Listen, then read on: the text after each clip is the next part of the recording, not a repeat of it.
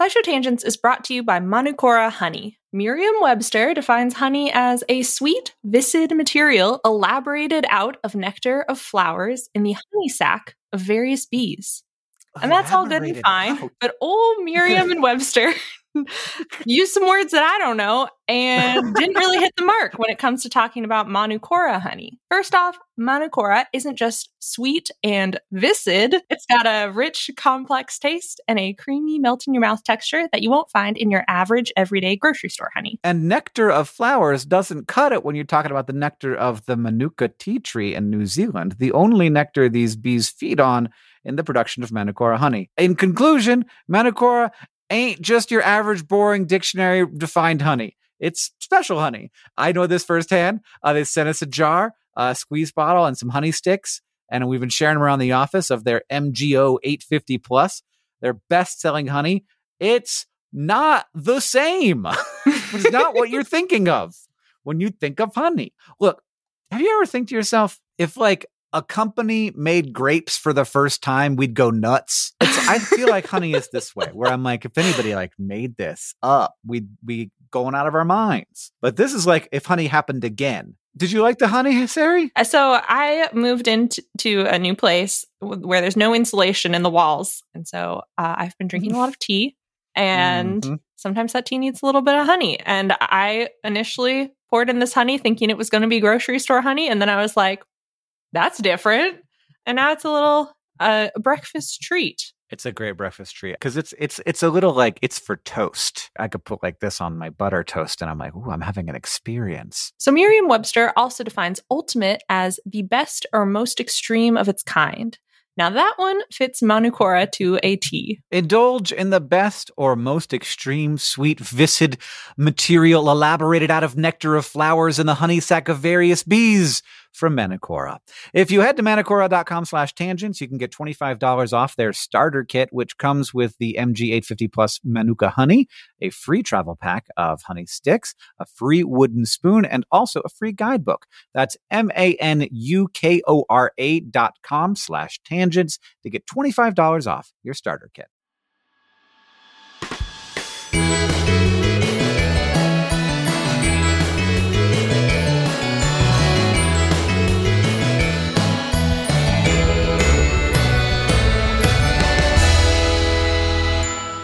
Welcome to SciShow Tangents, the lightly competitive science knowledge showcase. I'm your host, Hank Green, and joining me this week, as always, is science expert Sari Riley.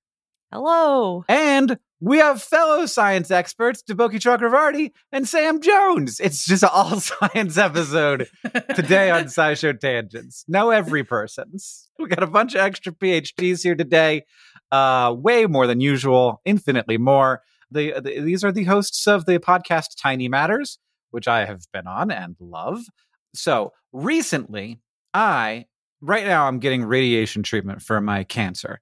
And before doing that yesterday, I decided to go do my very first CrossFit class. And that's how I know I'm an idiot. CrossFit normally is already bad news. I'm really curious about the steps that led to that. So, like, there's a CrossFit gym it's very close to my house. Mm-hmm. All the other gyms would require that I get in a car, but not this one. Yeah. And so I thought maybe that would be the way to go. And honestly, it was like, I think, for CrossFit, pretty chill. Like, there was a sign on the wall that said, do the fucking work. But none of the people were like the sign. That is a hard launch back into exercise. We've all been idiots at one time in our life. Speak for yourself. I've only ever been a genius. Have any of us ever had, I know that this is this crowd, but like a fitness goal that we went for? Run. I know that Sari's done some running. Yeah. I've done some running. Yeah, I have run to the point where my body collapsed, which was, I did the Dopey Challenge, which it's right there in the name. It is run by Walt Disney World. Yeah, and it's a bunch of idiots that do it together. I did it with our friend Nicole Sweeney, and you run a 5K, one day, and then a 10K the next day, and then a half marathon the following day, and then a full marathon the following day. Ooh. Whoa. So all 4 days in a row, you just keep pushing your body to further and further distances. And after the last day, after I finished, I just started sobbing because I didn't know I'd put my body through so much. And my partner Sylvia was like, "Would you like me to come back to the hotel with you?" And then I broke down crying. I was like, "Yeah, that would be nice." Oh, no. But you did it, though. That's amazing. Can you enjoy Disney anymore? Or is it like, did you ruin that forever? I think I can enjoy. That was only my second time at Disney, I think, ever. Okay. And so it is a core Disney memory now. Yeah. Anybody got any other fitness challenges they've done? Because no one's going to beat Ceres. Yeah, sorry, Yeah, I started. I cannot beat that. Yeah. Yeah, I feel like I'm still like getting up to like being able to run. Like I'm happy that I can like last more than like a few minutes. Like when I was in college, I was a sprinter, and now as like an older person, you can't really sprint the way that like there's not like a show up and run 100 meters until you're like 35 and they start doing masters races. So my only choice for running is to start running like 5Ks and up, and I don't like believe in those distances, but that's my option.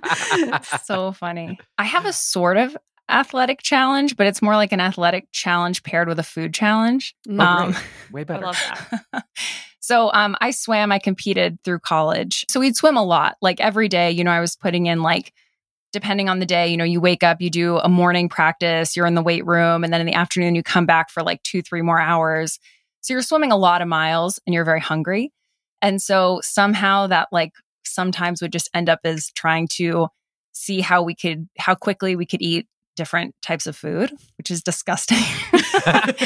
And so I think like my most impressive one was probably, I think the challenge was like, how quickly can you eat 6 hot dogs? And I think I did 6 in like less than 2 minutes. And I think that was a high point for me in my college I thought you were going to career. say like 5 minutes or something like that. Leave it to college students to take like the healthiest possible lifestyle and make sure that they can find ways to make it very unhealthy. Yeah. Like, I don't know what I was thinking, but. Oh, I do. You're thinking I need to eat a lot of hot dogs right now. And I mean, the best part of doing CrossFit was afterward, I was so hungry and I felt like hungry in a good way. Yeah. I hadn't felt because I've been sick for so long, where I was just like, I'm hungry and I want to eat like healthy food. I want healthy food. That's what my body is telling me to eat rather than not hot dogs. A lot of chips, which is mostly what it's been telling me to eat. It doesn't help that my doctor keeps telling me, or during chemo was like, anything you want to eat, you should eat. And I was like, thank you. I've been waiting my whole life to have a doctor tell me that. So every week here on SciShow Tangents, we get together to try to one-up, amaze, and delight each other with science facts while also trying to stay on topic. At least that's what we usually do. But years ago, when we started to do this podcast, our resident everyman, Sam Schultz, gave me this sealed envelope. And it says, to be opened in the event that Sam goes on vacation. And he told me, you'll know what to do with this when the time is right. Well, Sam is on vacation now, so I opened it. And inside, there was a VHS tape, which I'm going to play for you now. Hello, it's Sam. If you're receiving this message, it can only mean one thing, that I'm on vacation.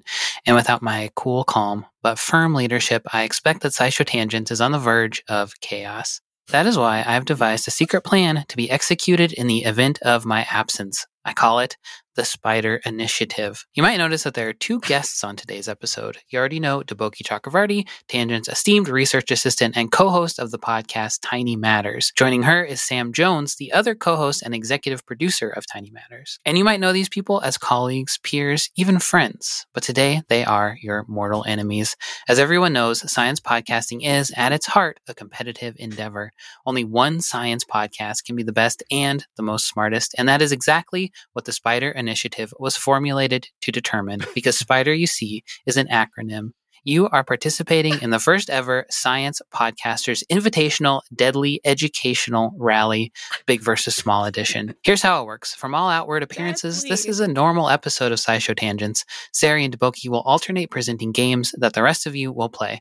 Points will be awarded to participants as normal. But under the surface, a metagame is roiling. The podcast co-hosts have been divided into teams. Sam and Deboki are Team Small because they host a podcast about small things, and Hank and Sari are Team Big because Tangents covers big, broad topics or something like that. As you gain points as an individual, you are also gaining points for your team, and at the end of both games, Team Big and Team Small's points will be combined, and one team will experience the sweetest victory, while the other experiences the most bitter defeat. And in order to kick off this most auspicious occasion, I will now present the traditional science poem. Behold the vast galactic plain where galaxies roil and stars combust. But take a closer look again. It's all made up of cosmic dust. The blue whale glides beneath the sea, surveys the murky world he rules. The largest beast to ever be, even he is made of molecules. A universe comprised of layers from big to small and back again. With this in mind, prepare yourself, players, for big versus small. Let the games begin. Thus it is spoken. Let the Spider Initiative, big versus small, commence. And text me if you get confused about the rules or something. Have fun. I love that. I feel like I also should have signed a waiver coming into this. Yeah. When the word deadly comes into the... Yeah. You didn't know. No, it's good to be surprised by a deadly event. So I guess that's what we're doing. And the topic for the week is big versus small. It's SciShow Tangents versus Tiny Matters. Sari, I know this is a surprise to you as well as to the rest of us. But can you tell me what big and small are? Yeah, I can do that softball question. No, because sometimes big things are small. Like the biggest thing on Earth is very small in the universe. Well, we won't think that hard. Okay, great. We just say if a kid can learn big and small, we can learn it too. They're opposites, and I think that is what frames this episode. We are pitted against each other. Big and small are opposite terms to describe things. So something can be small relative to something else, or something can be big relative to something else. And because but then there's also kind of just a size of things that are around usually. And some things are bigger than the average thing that might be around, and some things are smaller. That is very true. All frame of wild. reference. Yeah. I like the idea that there's a kind of normal size for a thing. Somebody's got to have done this research where you sort of bring by just gray orbs and you're like, is that orb big or small? And then people will be like, that one's kind of not either. And they're like, we found it. Yeah. Like this size. So I was trying to figure out if someone's done your gray orb experiment. And apparently there is, this is not the experiment, but apparently there's something called Alice in Wonderland syndrome that is a neurological disorder that distorts your perception of things. This happened to me once. Oh? I was walking with my future wife down a road in Florida, and I saw a squirrel. And I said, holy shit, that squirrel is huge. It's like the size of a corgi. And Catherine was like, that's a normal squirrel. And I was like, no, it's huge. It's a world record winning squirrel. We need to chase it. And we got up to it, and it was precisely squirrel sized. Was it next to a miniature home? Those small homes? That's what it was. It was the tiny house.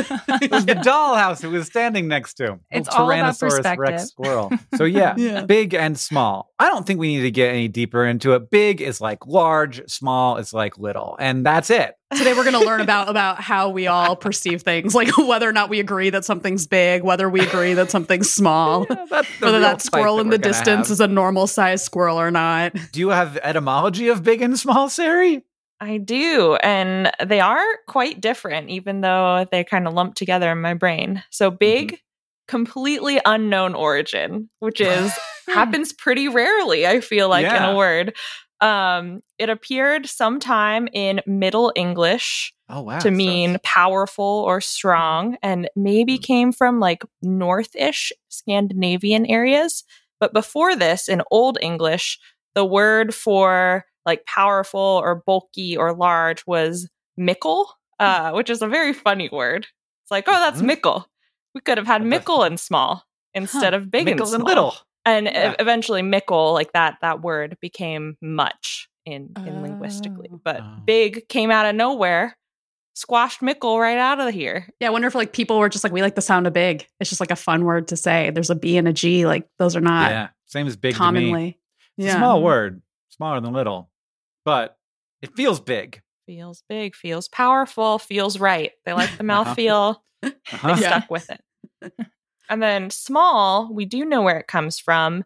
It's from like Germanic-ish flavored languages. And it used to be used to describe animals or livestock, in addition to like slender or thin or narrow things. But any sort of like a small thing or small was used to describe like a small animal as a concept, which I think is very interesting, which also brings in this question of what's big, what's small. And a small was just like when you thought an animal was smaller than a normal one, that's a small. Yeah, I feel like an animal is small if I can't be afraid of it. Like once I can be afraid of an animal, like a goose is big because I can be afraid of a goose. I can definitely be afraid of a goose. Yeah, but like a small snake is to me just as scary as a big snake. Yeah, like what about a deadly snakes are jellyfish? in their own, that's all those venom is in its own category. Just physical like a really trauma. gentle- No, but I'm not just afraid of venomous snakes. I'm afraid of Yeah. all of them. But only because your brain has been trained by the venomous ones. What about like a really gentle elephant? It could Are you hurt still you, scared though. of it? It could That's definitely. true. It could hurt you if Yeah. it wanted to. Yeah. All right, I'm changing my mind. A small animal is one that I can easily kill. I'm switching it around. It's not about what they can What do to about, me. like- It's about what I can do to them. One you could pick up. You could Yeah, I have had assumed like it a was like gentle. carry. Yeah. Violence. You're really ready for this death match. Yeah. Primed, ready. So that means it's time that we're going to move on to the quiz portion of our show with our first game and our big versus small death rally presented this game by Sari. What are we going to do? While declassified documents can be fodder for conspiracy theorists or, in some cases, super valid disillusionment about the lack of consent in so many experiments, U.S. government projects are full of big budgets, big ideas, and big mistakes.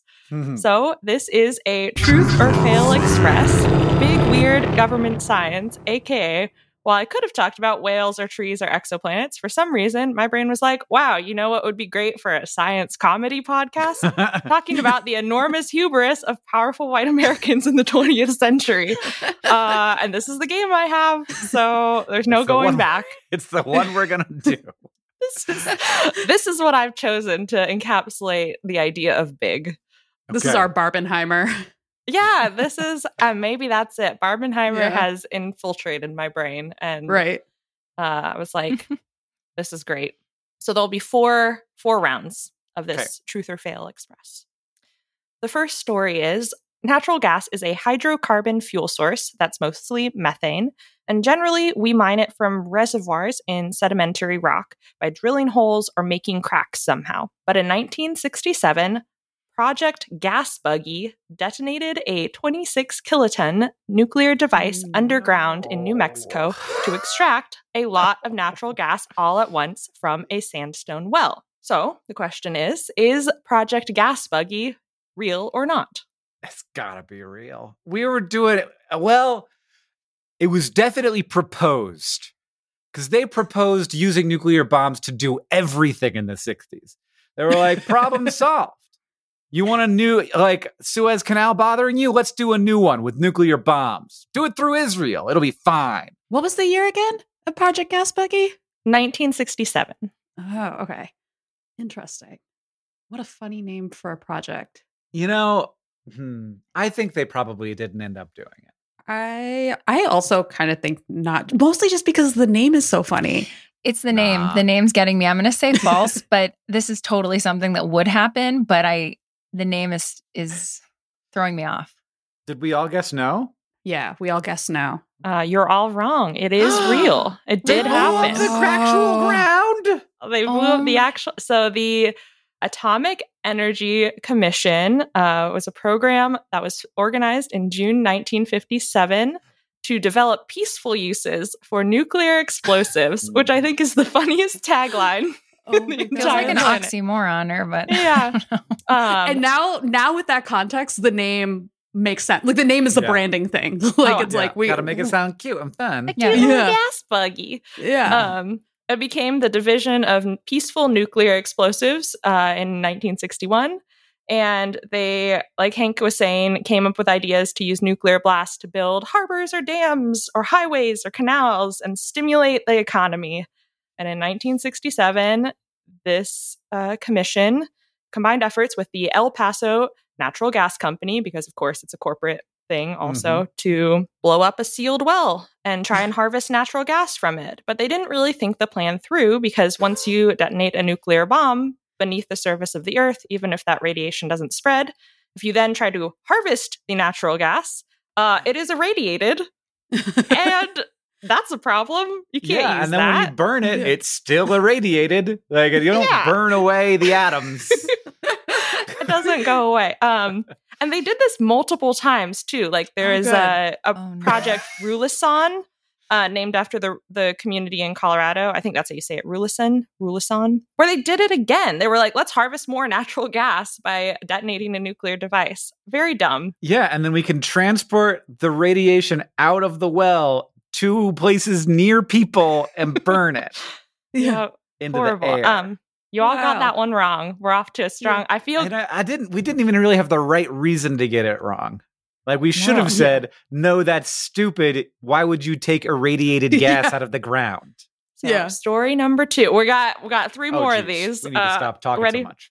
Yeah. So story number 2 is the rat flea, Xenosylla chiopsis, is small in size, but it has a big impact on disease transmission. In 1954, to see whether fleas could be a possible biological warfare agent, Operation Big Itch dropped groups of 100 to 200,000 fleas from planes onto a bunch of literal guinea pigs in the Utah desert. Is Operation Big Itch real or not? The guinea pigs is the part this time that's getting me, and that I'm going to find out is like the reason I should believe this. I think Operation Big Itch is real. Because they definitely want to drop fleas on people. I just feel like they would have gone straight for humans. It's just fleas. I'm going to say false. I feel like there are a lot of things that have a lot of attempts at dropping things on other countries that are like microbes or insects, things like that. But I've never come across fleas. And I feel like maybe I would have in my research for some of the episodes we've done. Yeah. I mean, one vote against this is that you don't like need to drop fleas on soldiers. Like they already got them in the trenches. Yeah. I see what you're saying. It's not a good vibe already. Like the misery is close to peak. But I'm still saying it was real. I'm going to say it's true just to spread out, just to do a strategy, because I don't know the answer. Thanks to Voki. Yeah. For the gameplay. Yeah. Well, this is real. It is true. Oh my gosh. Wow. Wowie. The naming of these is just mind-blowing to me. Yeah. I found some fun. This is like what spurred the game in my late night delusions. It's like, these are so funny and weird. It's comedy, guys. All this warfare. So these tests in Operation Big Itch showed that fleas could survive the drop and would soon attach themselves to these animal hosts on the ground. They were literal guinea pigs in a 600 meter-ish in diameter circular grid. But part of the problem of these tests, they were trying to figure out the best like encapsulation of these fleas, were that they didn't create good enclosures. And in the 200,000 flea cases, the pilot, the bombardier, and observers on the planes were also bitten many times. The fleas escaped. Yeah. Which, like, they probably deserved it, but that made me like, God. Like 100,000 fleas, manageable. 200,000 fleas, unconscionable. Like, we can't do it. Too many. Physics breaks. And the guinea pigs get their revenge. All right. Okay, so we're doing all right here. Here on team whatever I am. Big. We're big. Big. Yes, please say big. There's only two options. Okay, so story number 3 is that there have been many efforts to try and control weather, such as by scattering a dusty substance in a cloud to act as nucleation sites for rain. But in 1946, Project North Pole had a more specific goal. Using 20 tons or around 40,000 pounds of granular dry ice, which is frozen carbon dioxide, they brought snow to the Florida Panhandle to try and break a deadly heat wave. Well, this is the least stupid name, so I don't think it's real. I know. How are you going to break a heat wave with just like spread it around? Did they put it in the sky? Did I miss They this? put it in the sky. Yes. Okay, Yeah. they So put it it was in the like a sky. cloud seeding. So they wanted to seed the clouds so that there was snow falling. I have no idea how well dry ice does at certain elevations. Like, I don't know how much, how much would that? The problem again is like that just because it doesn't make sense doesn't mean that it's not. I know, like Very true. the nuclear bomb thing. Like, so yeah, I shouldn't use logic with this. I should use feelings. My feeling is that it's false. My feeling is also that it is false. Me too. But Deboki, should I just say true? Can we sidebar for a sec? Yeah. All right, I'm gonna say Do we true. play with strategy? Go to the confessional. I think you should go with your feelings. Yes, I agree. I feel like it's false. You're all correct. It is false. Yes. Oof. This is Okay. a brain invention of my own. Ooh, I like it was that, based in a little bit of truth. So in the 1940s or so, there was research done at General Electric on cloud particles and cloud modifications. And the reason I found this fact was because Kurt Vonnegut, like the author, he had a physicist brother named Bernard. And Bernard Vonnegut was a physicist at GE working on weather seeding and like cloud particles and whatnot. Very weird. And so he like collaborated with an atmospheric scientist and a Nobel laureate to like try to figure out ways to control weather.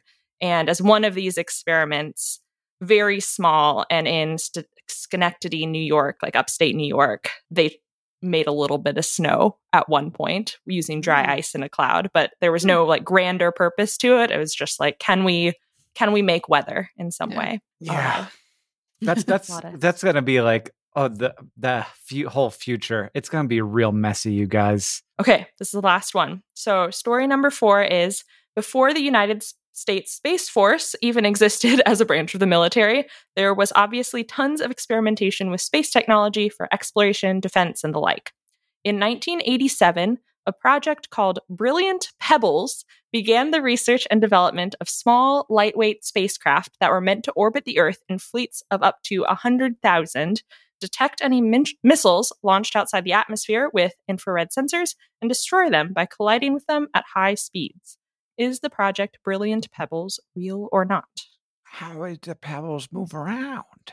They're spacecraft. Oh. They're small, lightweight spacecraft. I got confused but by they're the just name. called Pebbles. Yeah.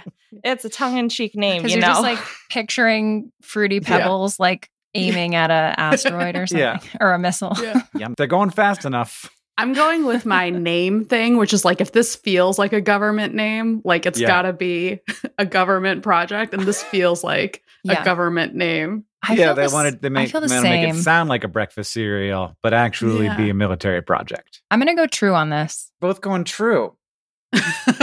Yeah, I could take the risk. You sure could. But I think it's real though, so I should go with my gut. Well, yeah, it's real. We're idiots. And you are all right. It is real. Oh my God. Brilliant Pebbles did exist. Sometimes I'm like hoping we're wrong because that just seems so unreasonable, but that's fine. This one I was hoping was right. I liked this one. I like this idea. It just, again, the name, I like the idea that there's a file somewhere that says Brilliant Pebbles. So this was part of the Strategic Defense Initiative in like the Reagan era of presidency. Cold War tensions were going on, and they were like, how can we defend ourselves? And of course, the scientists came up with a solution of like, let's launch 100,000 little spacecraft. Yeah. Because why not? Because then we can constantly monitor whether a missile's going to come and deter it. They developed these like little light spacecraft, or like looked into what it would take to build one, but they never actually, obviously, I think we would know if there were this many like small things orbiting the Earth all of a sudden. But the technology was actually used in another way, which was a little bit surprising. In 1994, a U.S. spacecraft called Clementine was launched to the moon. It was the first since Explorer 49 in 1973. And it was designed and built to image the moon. And so it transmitted about 1.6 million digital images of the lunar surface. Yeah, we got the most brilliant pebble of all. Yeah. Oh. A little guy. Good little rock. Doing his best. Well, we've come out with Team Little with 5 points and Team Big with just 3. But we didn't have a lot of opportunities to get points in that game. Next time, Team Big has its chance for a comeback. But first, we're going to take a short break, and we'll be back for Team Small's game.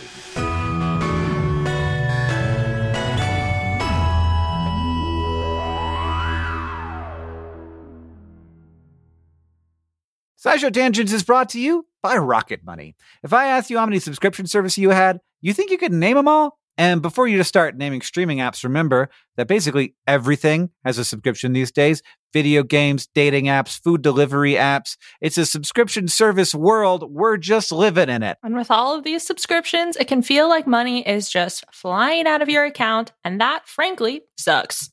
But Rocket Money can help. Rocket Money is a personal finance app that finds and cancels your unwanted subscriptions, monitors your spending, and helps lower your bills. Rocket Money can help you negotiate to lower some bills for you by up to 20%. Rocket Money has over 5 million users and has helped save its members an average of $720 a year, with over 500 million in total canceled subscriptions. Escape from the planet of the subscription services and stop wasting money on things you don't use. Cancel unwanted subscriptions by going to rocketmoney.com/tangents. That's rocketmoney.com/tangents.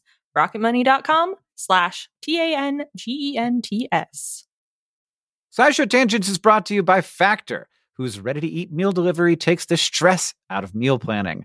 Stress is stressful. I don't like it. Life just goes and goes, and it doesn't ever stop going. There's always something else to do. And one of those things is a very important thing called eating dinner. To eat dinner, one must pick out what they want to eat and then go to the grocery store and then buy the stuff and then chop the stuff and do other things to this stuff. You have to heat the stuff and put it in water. And then afterwards, you have to take the things that you heated it in and they're gross and you have to make them clean again. Meanwhile, life is still happening. That all that's building up around you. This is terrifying. I never want to cook again.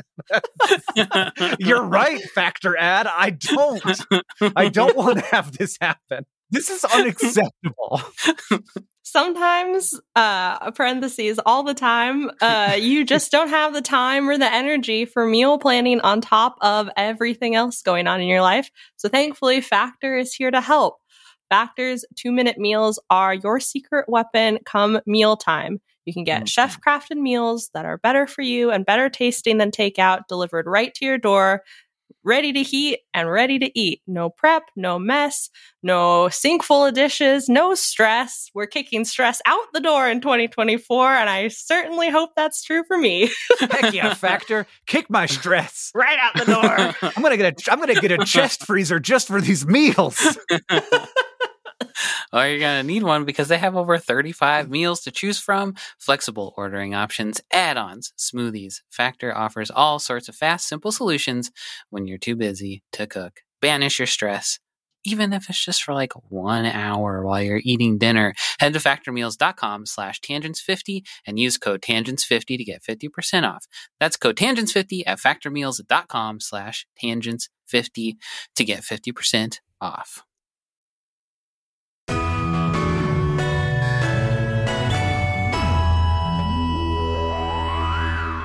And now, Deboki, please tell me, what do you have for us? Okay, well, sometimes the goal of science is to make things big, like some of what Sari was talking about.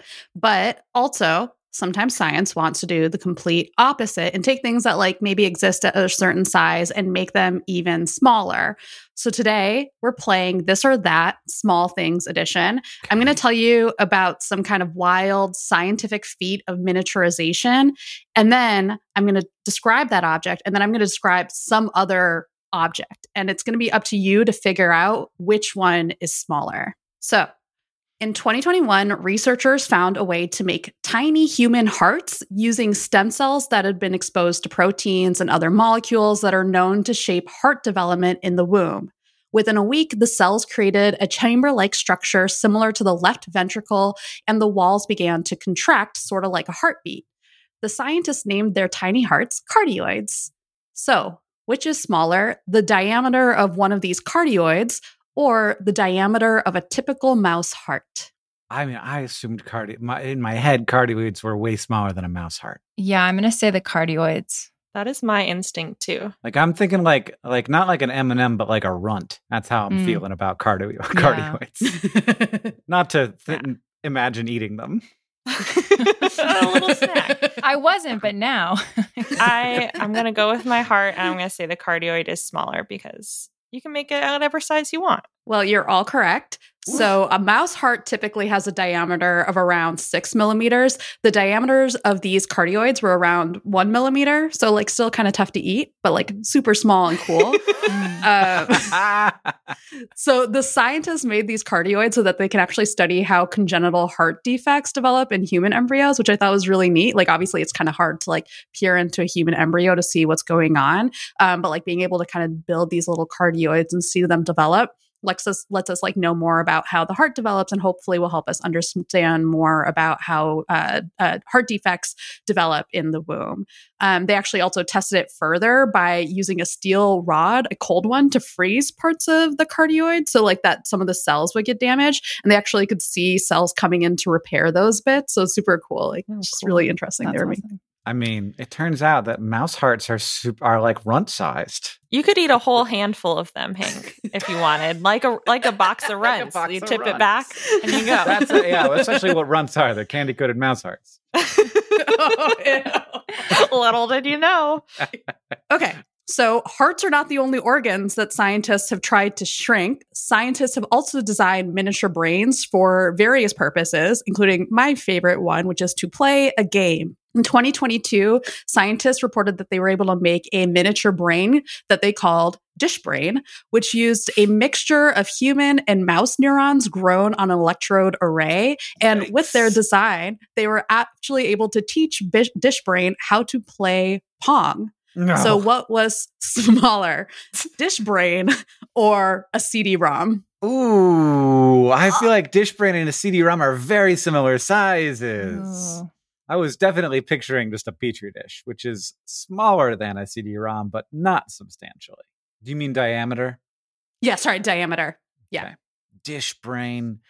I know that it's interesting and we got to keep learning things about the world, but sometimes I feel like we shouldn't make a mouse-human hybrid play Pong. What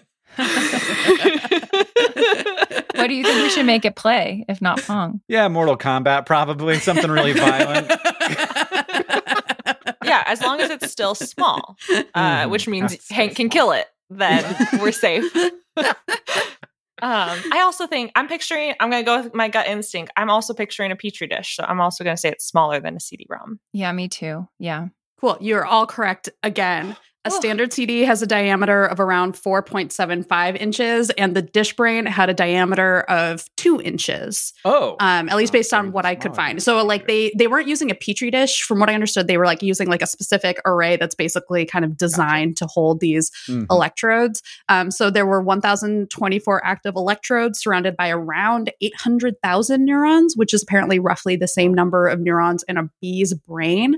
And so they basically created this system where the electrodes were creating signals that are sort of like pixels, like in terms of like if you imagined like the ball, except instead of it being like light, it's just electrical signals. And so you can move that around to create this sense of a ball moving through the dish that the neurons are interacting with. And then the system in turn had like what they call kind of like a game controller system where the neurons are responding with their own signals that are then get interpreted as a sort of paddle movement.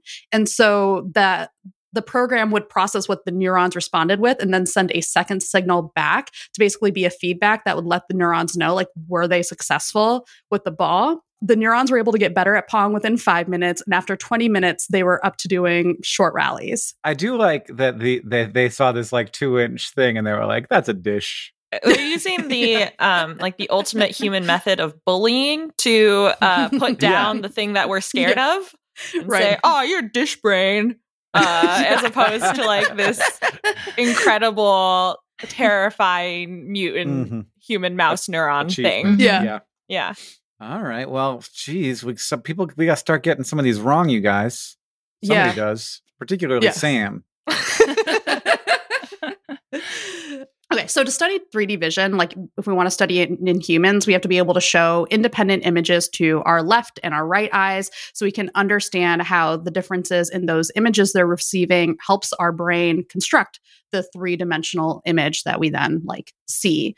And one way to do that is with your standard old school 3D glasses that have those red-blue lenses, but that's kind of hard to do if you're a scientist who wants to understand 3D vision in praying mantises.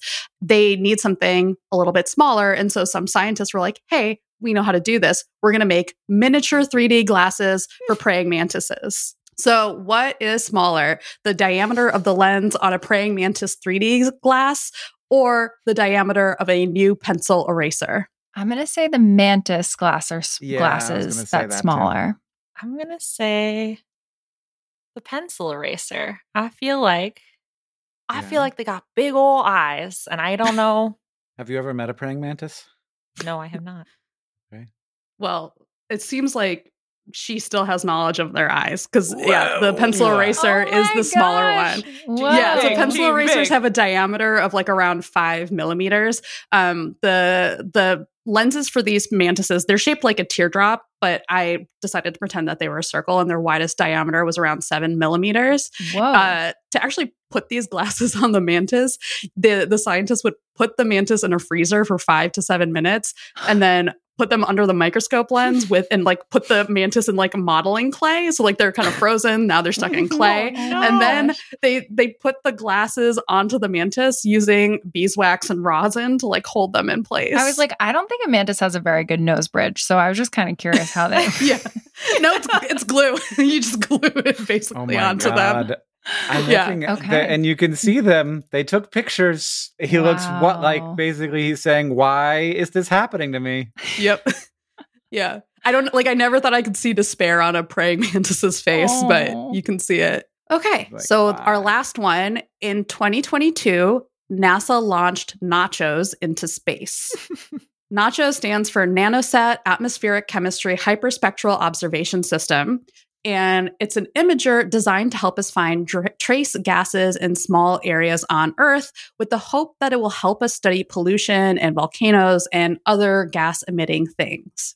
So what is smaller, the volume of nachos or a jar of queso blanco from Target? Do I get a free pass because I'm lactose intolerant, or like is that not? Yeah. Queso blanco is I know exactly the size of that. I'm very familiar with the size of that. And it's not very big. I have to say that queso blanco is smaller. If I were a scientist coming up with a nacho satellite, how small would I make it? I'm going to say the satellite. I feel like they're really trying to make things small these days. Yeah. Mm-hmm. I'm going to go satellite as well. Cool. So we have satellites. Hank, what was your answer? Queso blanco. Okay, you're doing queso blanco. The satellite is smaller. So at least the jar of queso blanco that I found on Target's website is 15 fluid ounces or 27 cubic inches in volume. Nachos, the Nanosat Atmospheric Chemistry Hyperspectral Observation System, is 18 cubic inches. Wow. And this is pretty exciting, like in general. Like there are satellites that people use to monitor trace gases, but the instruments on them are really big. They need a lot of power, and they're not usually able to gather a lot of super fine detail about where the gases actually are that they find. They're usually finding them more on kind of like a coarse regional basis. But the technology underlying NACHOS comes from the Los Alamos National Laboratory, and it uses this thing called hyperspectral imaging, where you're getting kind of like all of these pixels of information, but instead of having colors in those pixels, you have like hundreds of wavelength bands that are the spectral markers of different gases. And so then you can sift through them to find the gas that you're particularly interested in. And so they launched it in 2022. And at the time they said it would probably run for about a year so that scientists could see whether or not it works well. So hopefully it did. Awesome. Yeah. Now, how big was the queso blanco jar that you saw on Target.com? It was 15 fluid ounces. Okay. I think that's the average size.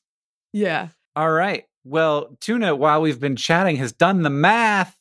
Team Big comes out on top with 9 points, just above your 8 points. There's only Wow, one that was science close. podcast that reigns supreme. And just like the emperor of the Ottoman Empire, upon seeing people drinking illegal coffee in the streets, I must now behead you by surprise with a broadsword. Man, games are really going to be different on tangents going forward. Yeah. Yeah, the vibe's going to change a lot. Also, Yeah. we won't have you to like help out with the show, which is going to make Yeah. it harder. Yeah, But what has to be done has to be done. it's true. And now it is time to very quickly ask our newly enlarged science couch, because we've been going for a long time. We've got a question for this illustrious group of finely honed scientific minds. It's from Chris on Discord and from Maya Biard. Yeah, that's as good as I'm going to do. They both ask, what is the smallest single-celled organism, and how does it exist at such a small size? Now, Deboki and Sam, you got to know that always we begin with me trying to pull an answer out of my butt, but like this one, I don't. It's got to be a bacteria or archaea. Yeah. One of you Yeah. guys. I know. I'm like, what is the smallest though of the of the- bacteria? yeah. I don't What know. what I what feel like situations would it be good to be small in? I think it's more what is the naming that they would use that we can guess. And then we can sound like really smart when we guess Yeah. the right name. Sarah, Small in Latin. Harvest bacteria. Yeah. Okay. Is it a bacteria or archaea? Which it is it? both of those. Bacteria is what I found Okay. Mhm. most of, but we have very small archaea too. And Deboki, you were right with the nomenclature that you were headed down. Not Whoa. 100%, but bacteria are super messy genetically, taxonomically, etc. Yeah. How they're related to each other. It's hard for us to tell. So there's a pretty big group of related bacteria phyla called the Candidate Phyla Radiation, or CPR for short. And basically that means they haven't, these candidate bacteria are well characterized genetically, but haven't been cultured. We haven't grown them in labs and just know that Yeah. they exist because we found their DNA. Hmm. And the CPR group contains some of the smallest living organisms we know of, called ultramicrobacteria. So they just took 2 words for small, Wow. or super small, and then Yeah. we're like, that's the name we're going to Man, call but them. Parvis would have been so good. And it's possible that there is a specific bacterial phyla or phylum that has that name. So Mhm. from what I can tell, ultramicrobacteria in general, the first time they were described was in a 1981 paper studying tiny colonies of bacteria in seawater. They were defined as proliferating cells, so like healthy growing bacterial cells that were less than 0.1 micrometers cubed in volume, and they have really small genomes, like 3.2 to 0.5-ish megabases of a genome. And they're missing a lot of proteins, particularly ribosome proteins, which are helping with protein synthesis. So our guess is that these ultramicrobacteria rely on other bacteria to help them survive. So some sort of parasitic relationship. They might have some like external structures to help them take nutrients, or fill in the capabilities that these minimized genomes don't let them. And they have weird names. So all of these CPR group bacteria, from what I can tell, they have like an acronym name based on where they were found. And then if we like them enough, we give them a fancy name. So in a 2015 study from UC Berkeley, they actually imaged 3 ultra microbacteria phyla from groundwater samples. And the 3 that they imaged were WWE3, which was named from wastewater of every 3 because it was from every France and collected from municipal anaerobic sludge there. And they were like, oh, WWE3. But then it was later named Catanobacteria from the Hebrew word katan, which translates to small. And so that's why I think like with your Latin, there must be one. I don't know why we always have to like go to other languages. I think that we could just call it like Actinobacter baby. Small bacter. A smallobacter.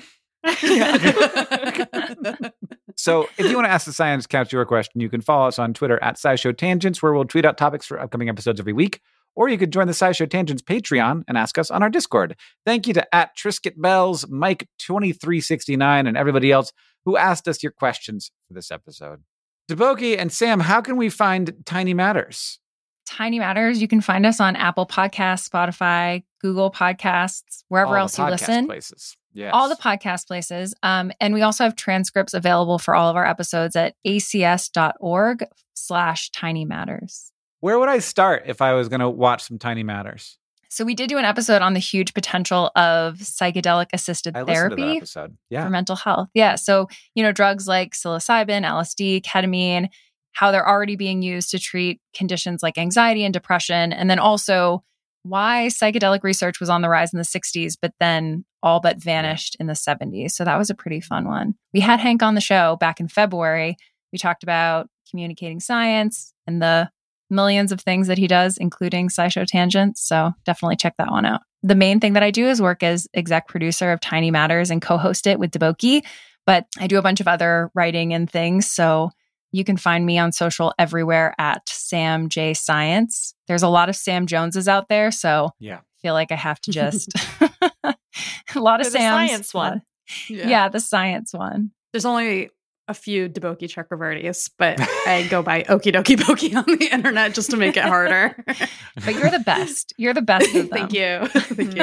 If you like this show and you want to help us out, it's super easy to do that. You can go to patreon.com/SciShow Tangents to become a patron and get access to our bonus episodes and our newsletter. And don't forget, when we hit 700 patrons, I swear it will happen.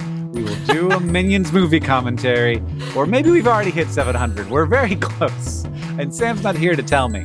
Either way, go subscribe, because the only way you can hear that is if you're a Patreon patron, and I know that it's the only thing that's missing from your very rich life. Second, you can leave us a review wherever you listen. That helps us know what you like about the show and helps other people find us. And finally, if you want to show your love for SciShow Tangents, just tell people about us. Thank you for joining us. I've been Hank Green. I've been Sari Riley. I've been Deboki Chakravarti. I've been Sam Jones. And I've been Hank Green. SciShow Tangents is created by all of us and produced usually by Sam Schultz. I guess he still produced this episode. He certainly was in charge of it. Our associate producer is Eve Schmidt. Our editor is Seth Glicksman. Our story editor is Alex Billow. Our social media organizer is Julia Buzz Bazzaio. Our editorial assistant is Deboki Chakravarti. Our sound design is by Joseph Tunamedish. Our executive producers are Nicole Sweeney and me, Hank Green. And of course, we couldn't make any of this without our patrons on Patreon. Thank you. And remember, the mind is not a vessel to be filled, but a fire to be lighted.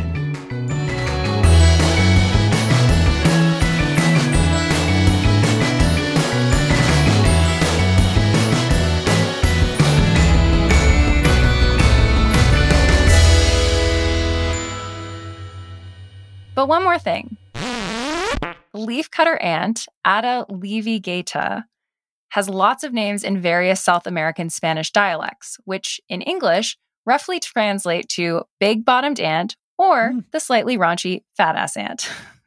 And they have so many names because they're a seasonal delicacy in many cultures. Their massive nests are 10 to 20 feet underground and contain millions of ants. And during late spring, when there's heavy rain, a bunch of queens emerge from their colonies with huge butts full of unfertilized eggs. They're ready to seek out mates, but many of them get snatched up by predators, including hungry humans. Then, these small ants with big butts get soaked in salt water, roasted or fried, and eaten as a crunchy, protein-rich snack. You know, I thought it would just be raw, was my thought. But now that they're cooked, I'm kind of interested. Now, my question is a big butt ant's butt smaller or bigger than a cardioid? What is it? Well, yeah.